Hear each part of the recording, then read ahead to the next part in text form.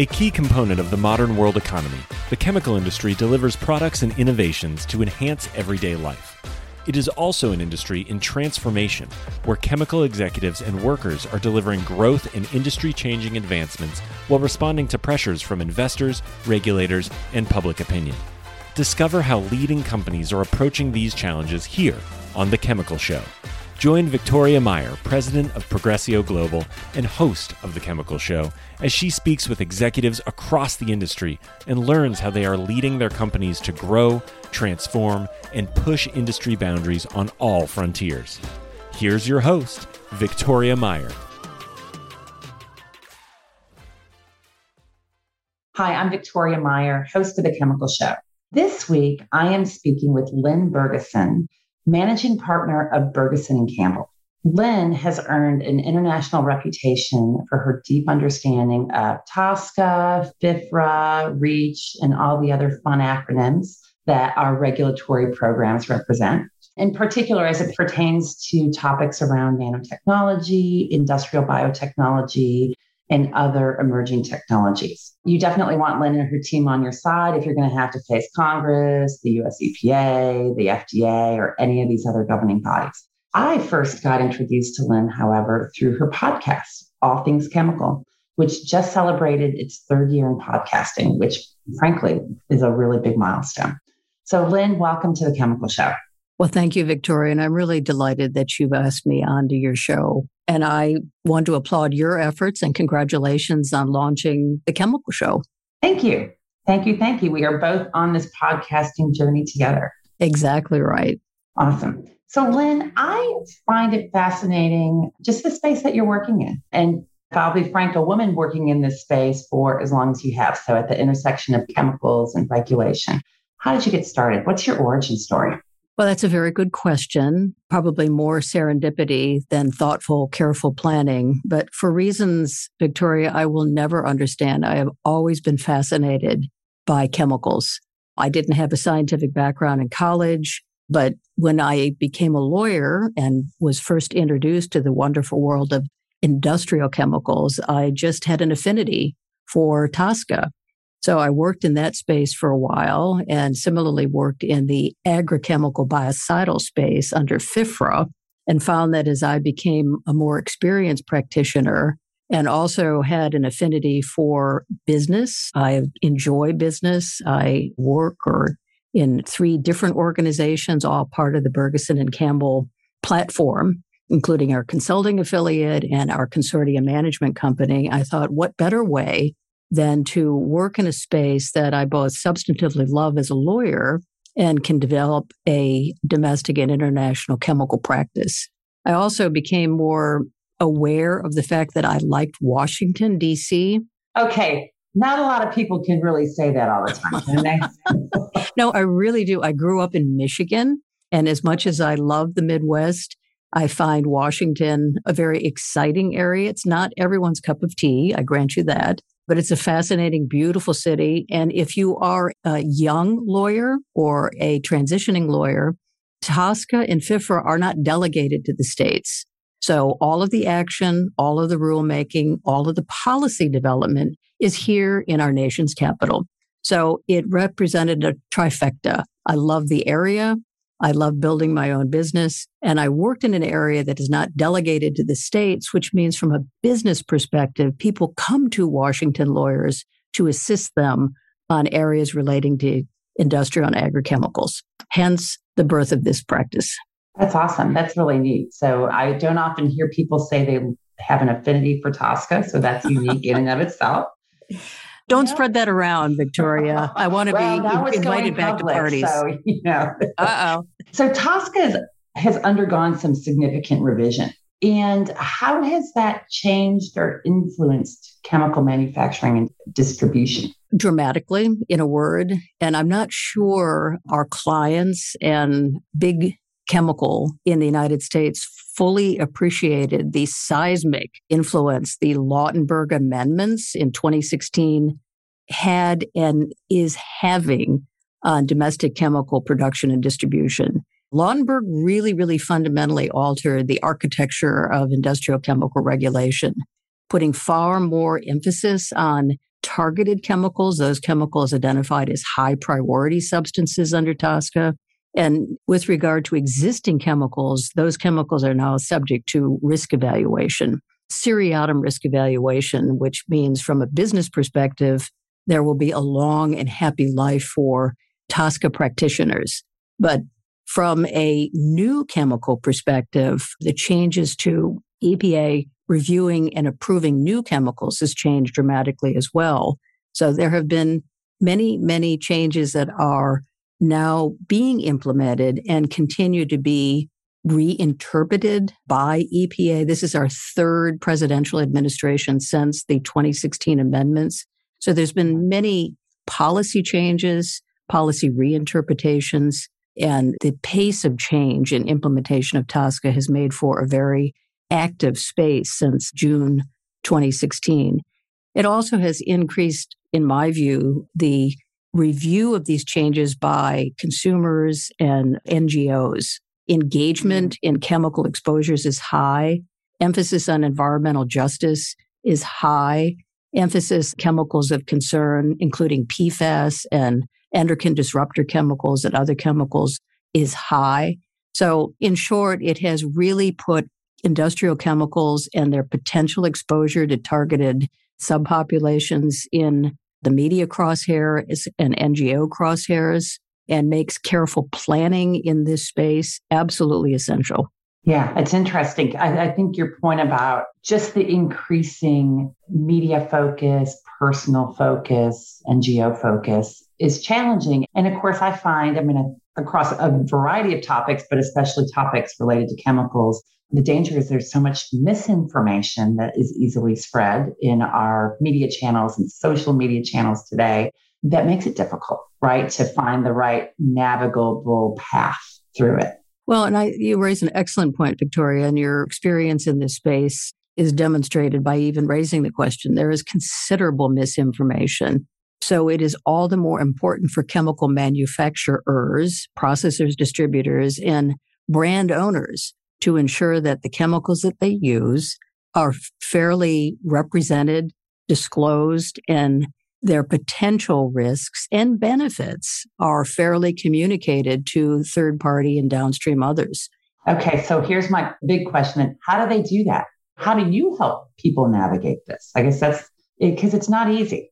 It is not easy, but number one, our business philosophy, Victoria, is to always follow the science. While we are a law firm and consulting firm, we have many more scientists on our staff, industrial chemists, toxicologists, exposure assessors. So we feel very strongly that you need to be transparent, clear, and scientifically grounded in communicating the benefits and potential risks of your products. And whether you are a neat chemical manufacturer, a formulator, or a brand owner, it's important to be clear with your upstream suppliers and they with you and your downstream customers to be absolutely rock solid when you're asked a question about what's in this product. Will it harm me? You want to be clear that you know what's in your product and you are able confidently, comfortably, and transparently to say, no, it will not harm you, because any lesser standard of transparency and diligence is likely to pose formidable problems for you down the road. Yeah, makes sense. So I see a lot this year in particular, and maybe it's just because it's bubbled up in my news feed through algorithms. I see a lot about PFAS. So what's changing? What does that actually mean for chemical companies? Well, there is a lot of focus on PFAS, and there has been actually for years. This, as you know, is a synthetic class of chemicals that have been around for a long time. And because of their widespread and well-known persistence and potential adverse human health and environmental effects, there is certainly a domestic and increasingly global focus on diminishing the amount of PFASs as a chemical class in the environment and in products, which has been the source of considerable regulatory activity here in the United States. So the class of chemicals are well known. There are thousands of them. The agency just this past year put forward a definition of a PFAS substance, which has helped everyone understand what it includes and what it doesn't include. Makes sense. Mm-hmm. Yeah, I mean, it definitely helps to know what the category is and set boundaries, right? Because then you can work with those boundary conditions.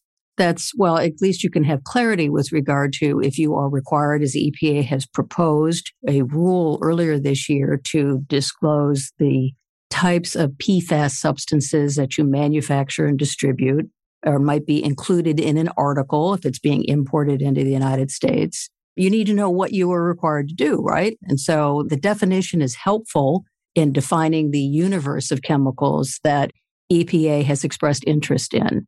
And ultimately, there are many other rulemakings in other environmental media. I think most particularly, though, under the Toxic Substances Control Act with respect to disclosing the presence of PFASs, there are a number of rulemakings with regard to whether a PFAS that is not yet listed on the TSCA inventory should be permitted into the United States through a manufacturing and import opportunity, or even subject to what we call a low volume exemption. So there's considerable scrutiny in trying to really understand how a PFAS substance might both impart properties that are valuable and reasonable and not allow chemicals that are perceived to add to environmental harms through their persistence, bioaccumulative, and toxic nature. So anybody in this space or relying upon the functionalities of these substances need to be mindful of what these chemicals are and what the potential regulatory opportunities are, because that could diminish their commercial utility. Yeah. I mean, eventually I think things could get regulated away, right? Their use could. Some. I like to think that the agency continues to implement TSCA in a way that imposes a risk-based analysis, right? It's not that chemicals must pose no risk, they must pose no unreasonable risk. That's a good point. As a stakeholder in this space, that chemicals are capable of posing risk. The question is not whether they do, but whether they are unreasonable given the valuable properties and essential nature that they provide. So that's the delicate balance that we will be dealing with for years to come on how to allow certain PFAS substances that offer value and are essential in electronics and in other industry sectors versus diminishing, if not eliminating, as you suggest, Victoria, PFAS substances that pose unreasonable risk and hence need to be regulated. Yeah, interesting. So, I mean, I think the whole aspect of risk management around this is critical. And, we are seeing a lot of innovation across the chemical industry, right? So there's an accelerated focus on sustainability, digitization, which, thankfully maybe, on its surface is less about chemicals, but, when you get into the computers, there's all kinds, but also a lot of green chemistry. So we've got a lot of focus on innovation. And yet you kind of referenced earlier that with the revisions to TSCA and stuff, it's becoming maybe a bit more challenging with new chemicals. So what do you see as some of the challenges with chemical innovation today and bringing in new chemicals or new ways of manufacturing chemicals? Well, that's another excellent question, Victoria. We spend an awful lot of time helping chemical innovators enable their substances to enter the stream of commerce, which since the 2016 amendments to TSCA now force EPA to make one of three determinations. So the regulatory burden has shifted considerably to the innovator to prove that the chemical they wish to innovate and commercialize in the United States poses no unreasonable risk. So the process is considerably more challenging now than it was in the 40 years TSCA existed when it was first implemented in 1976. And as I noted earlier, because three different administrations have taken a shot at implementing Congress's writings in 2016, the standards and interpretation of how to demonstrate no unreasonable risk have been a little bit of a moving target, okay? So in addition to the shifting standards, the fees associated with commercializing a chemical are considerably higher than they used to be. It used to be $2,500 to submit a new chemical PMN application. Now it's about 16,000. And often the absence of specific data with respect to your new chemical innovation can be the subject of considerable frustration because the agency uses various computer models to predict the toxicity of a chemical, which tend to be very, very conservative. So at the end of the day, Victoria, the process has become more expensive, more uncertain, and more challenging, which has the effect of perhaps chilling the submission of new chemical applications, and those that are submitted are subject to very significant scrutiny. And if you're a new chemical innovator, you're often relying upon investor resources to kickstart your company. The absence of certainty with regard to whether you will have an approved PMN substance after the 90-day review period tends to put a crimp, right, in commercializing products where it's not a sure bet. So for a variety of reasons, the number of applications has decreased since Lautenberg, and the percent of chemicals that are now subject to restriction through the imposition of significant new use restrictions or consent orders has increased dramatically. Interesting. Is it easier to get a product approved in the U.S. if it's already been approved elsewhere? Is there a benefit that you get, and does that drive innovation in different regions, or do you see it as being kind of neutral? I think it's probably pretty neutral if depending upon what other jurisdiction to which you are referring. If it's the European Union, you might have greater access to data that could support a new chemical application here in the United States, which is, an upside. But the fact that another jurisdiction has approved a chemical doesn't necessarily help or hinder an application here in the United States. The agency's legal burden is clear. The agency's response to the absence of data on a substance is clear, and that the agency will use various computer models to assess a chemical's risk potency. So it's probably value neutral more than anything, in my view. Now, the reverse is probably not true. If you have a new chemical approved here, I continue to think that it's the gold standard. And you might have an easier time marketing it in other jurisdictions. Interesting. That's good to know, actually. It's good for U.S. innovation. I think so. Yeah, awesome. So one of the things when you talk about the agency, and we've obviously gone through a change in presidency and administration, and, you always I hear at least through the news, things are slow to replace a new head of the EPA, slow to replace other aspects. Is the EPA appropriately staffed? How much does it matter? How much of the rest of the organization changes when there's a change at the top? And does that a big influence about where we are at the moment, right? We're less than a year into a new administration. So is that part of the timing aspects we see or not? Well, you asked a lot in that question. That was a lot of questions all at once. But they're all good. They're all really, really good, because sometimes we're challenged when a client calls and says, gosh, darn it, I submitted a PMN application 6 months ago and it's still not. So a couple of things. Number one, changes of administration, changes at the top are inevitable. But generally staff, the career workers at EPA don't rotate out, right? Just senior political appointees do.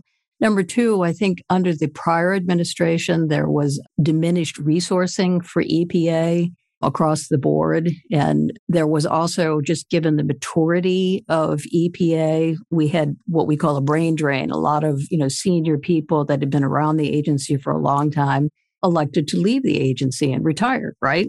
So it's a confluence of factors that have rendered EPA, particularly in the chemicals program area under the leadership of Dr. Michal Friedhoff, significantly understaffed. In fact, Assistant Administrator Friedhoff testified before a House subcommittee on October the 27th and said, with regard to the new chemicals program, EPA is down about 50% of the requisite staffing needs to ensure a functioning Office of Chemical Safety and Pollution Prevention. Now, the good news is the current appropriations bill would fund EPA significantly more to help make up some of those staffing deficits, which would also enable the agency to get more and different skill sets engaged in both new chemical and agrochemical review.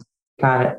So combination of factors, the proverbial perfect storm of an aging EPA infrastructure, a administration that was not in all cases kind to staffing the agency with the funds and the resources it needed.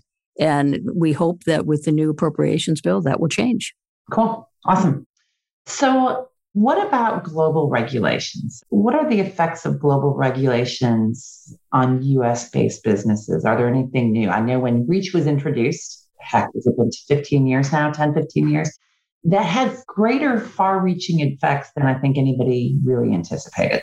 Is there anything on the horizon at the moment that's as far-reaching as REACH was? You are so right, Victoria. You are wise beyond your years. REACH had just a remarkably significant impact on domestic industrial chemical regulation by jumpstarting the initiatives that had begun years before to revitalize and modernize TSCA in a way that would help address some of the concerns that had been articulated with respect to TSCA long before 2016.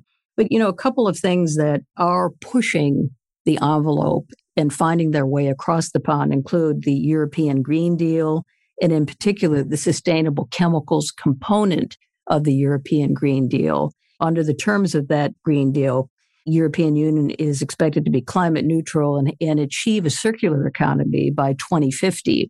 And some of the lessons learned in the context of those initiatives, I think, are having a greater impact on the domestic interpretation of sustainability and circularity.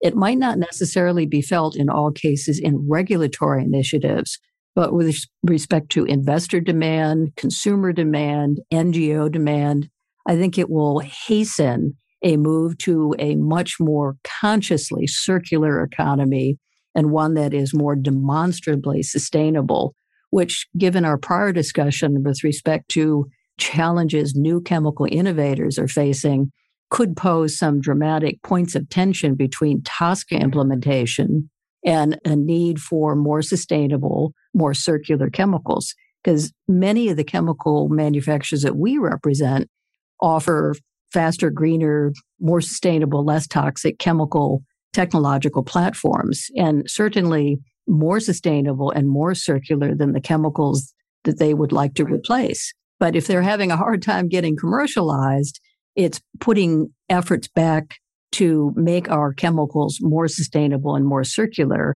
if we can't get them into commerce. Yeah, absolutely. And I've heard this from people in the industry who are trying to bring on some new bio-based products, for instance. Exactly. That it's been far longer than they anticipated, and yet there's a need for it, right? There's a demand from their customers, and obviously fits into this broader picture of circularity and sustainability. That's exactly right.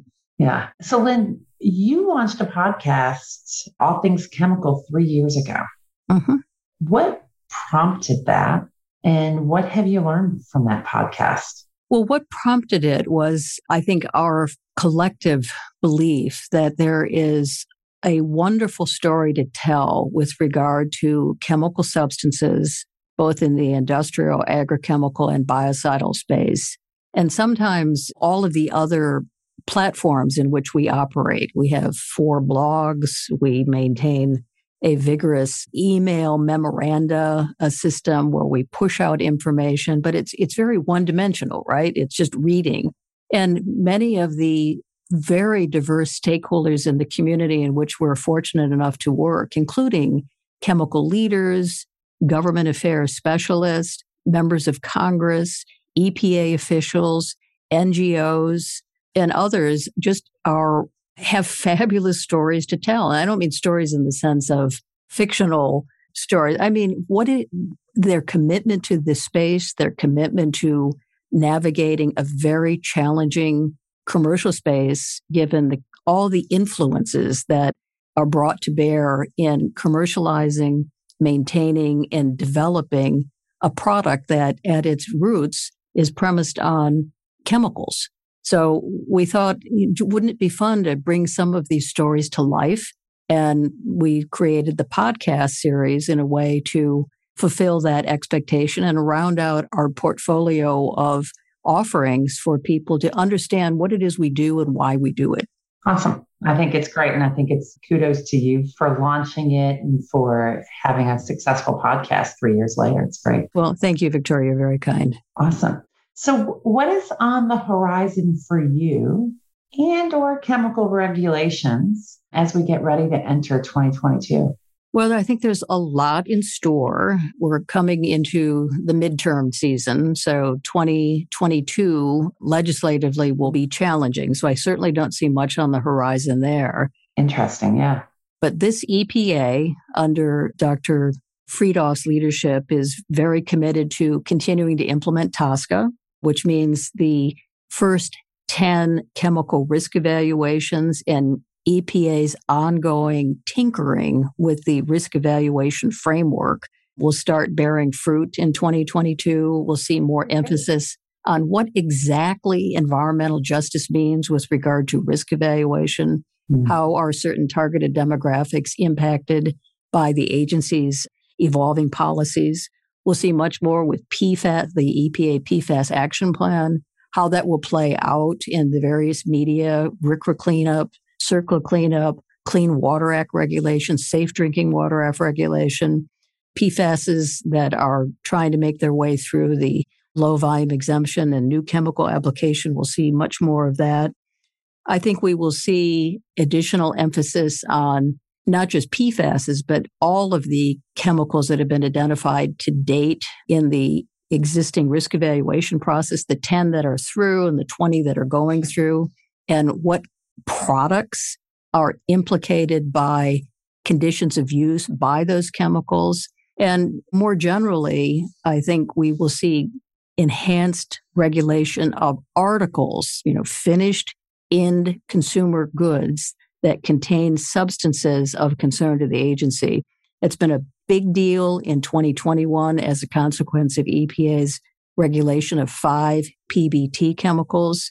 And that will continue to stress the supply chain, both in terms of the availability of products that contain chemicals of concern, like PIP-31 and DECA BDE, but also stress the system in terms of supplier certifications. We began this conversation with transparency and the need to be aware of what chemicals are in your product so you can report that to your downstream customers.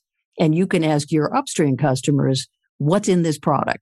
That will continue, I think, for many years to come, which will stress supply chain availability and supply chain communications. So we'll continue to see all of that in the next year and probably lots more. Interesting. Well, I'm sad to hear that you think regulations are going to start impacting some of these supply chain availability, because I know everyone across the industry has been struggling with it, but it also makes sense in terms of just where we are and where the industry and regulations are going. Well, and you raise a good point. The supply chain disruptions that we are seeing occasioned by the pandemic and a variety of other issues. It's a very complicated economic equation, but the regulation of articles has added to that supply chain stress and in ways that I think EPA may not have fully appreciated when the rule came out in January of 2020. Interesting. Really interesting. Lynn, it has been really delightful to talk with you today. I'm so glad that you joined us, and I appreciate you taking time to be on The Chemical Show. Well, Victoria, thank you again for inviting me into your house, and I wish you all my very best with regard to your own podcast. Thank you. And thanks to everyone for listening to The Chemical Show today. Please remember to share, follow, and give some feedback. We love to hear from you. Thanks. We've come to the end of today's podcast. We hope you enjoyed your time with us and want to learn more. Simply visit thechemicalshow.com for additional information and helpful resources. Join us again next time here on The Chemical Show with Victoria Meyer.